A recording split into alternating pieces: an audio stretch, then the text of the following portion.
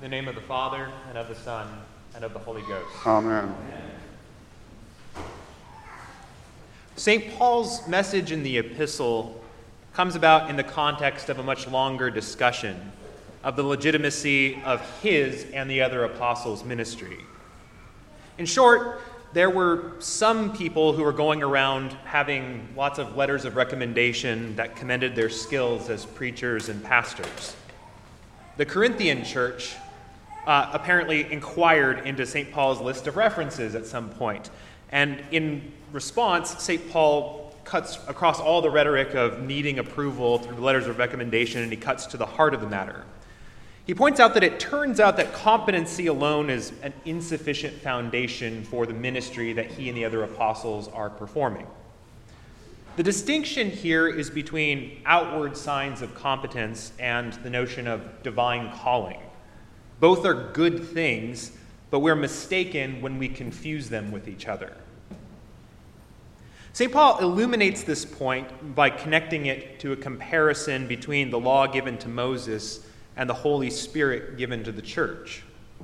His argument runs something like this. If the good thing that was given to Israel was good, even though it was meant to give away to something else, how much better is this good thing that is here forever? He does not deny the goodness of either thing, but puts them in their proper order and calls his readers to attend first to the things that last forever and then the things that are temporary. St. Paul is also putting in order the way he wants us to think about how our own lives work. Based on his comparison here, he's reminding us of the gospel truth that what we do on the outside is not enough by itself if we're not transformed on the inside. And so when he says the letter kills, but the Spirit gives life, he is making all of these statements at once. Our good works are important, only so long as they are evidence of transformation of our souls. The way that this rightly ordered sense of things manifests itself is in a rightly ordered trust in God. St. Paul's trust in God is such that he can openly acknowledge that he is insufficient to complete the work that he's setting about to do, and must therefore conclude that God is the one who performs the work through him. But in doing so, Paul makes an example of himself as to what it looks like to put one's trust in the things that last forever, to see everything else in relationship to those things. It's on this point that the connection between the epistle and the gospel hinges. In our lesson, Jesus heals the man of his infirmities, and then, very strangely, tells him and everyone else not to speak of it to anyone. The reason for this is one of those ponderous moments in the Bible. One explanation that's been offered, though, is that Jesus is concerned for people to learn why they should seek after him.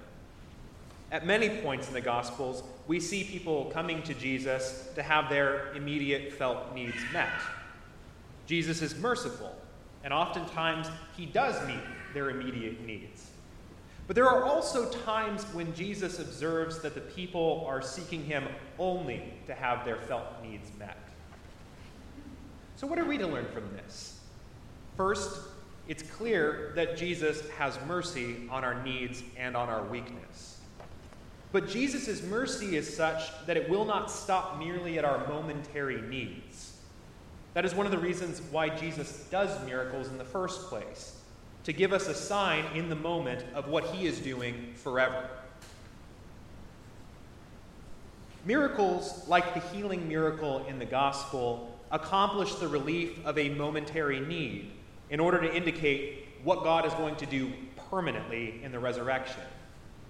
This truth informs how we think of God, how we pray to God for him to be present in our own needs. Sometimes we get the habit of putting God into one of two boxes. Either he meets the needs I pray for, or he doesn't care. This is a false dichotomy. God is concerned for one thing, and one thing only, and that is to bring us to the everlasting healing of the resurrection and life with him in rest and peace forever. All other matters are secondary to this destiny. The way God answers prayer has this shape. Whatever will bring us there to the resurrection, that is the thing that God will always will and desire for us. This sometimes runs across our own desires and immediate concerns.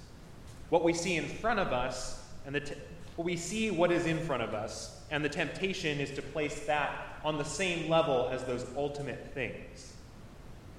This is where that trust that Paul mentions comes in. And we must have it, or else we're lost. We have to trust that God is always working to bring us to an eternal good, despite what our immediate circumstances may be. Sometimes God brings relief in the here and now. For these things, we should be thankful, but we should always regard them as signposts of the healing that is yet to come. Sometimes trust looks like faithfulness even as we experience the pain and brokenness of this transitory life. And by being courageous to hope that God is, even in the midst of sorrow, bringing us to a place of wholeness and home and rest. Such is the trust that we are called to have toward God. And thus we pray in the collect this morning.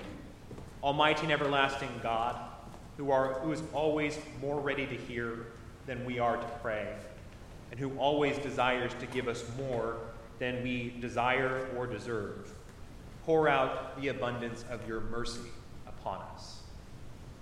In the name of the Father, and of the Son, and of the Holy Ghost. Amen. Remember the words of our Lord Jesus Christ, how he said it is more blessed to give than to receive.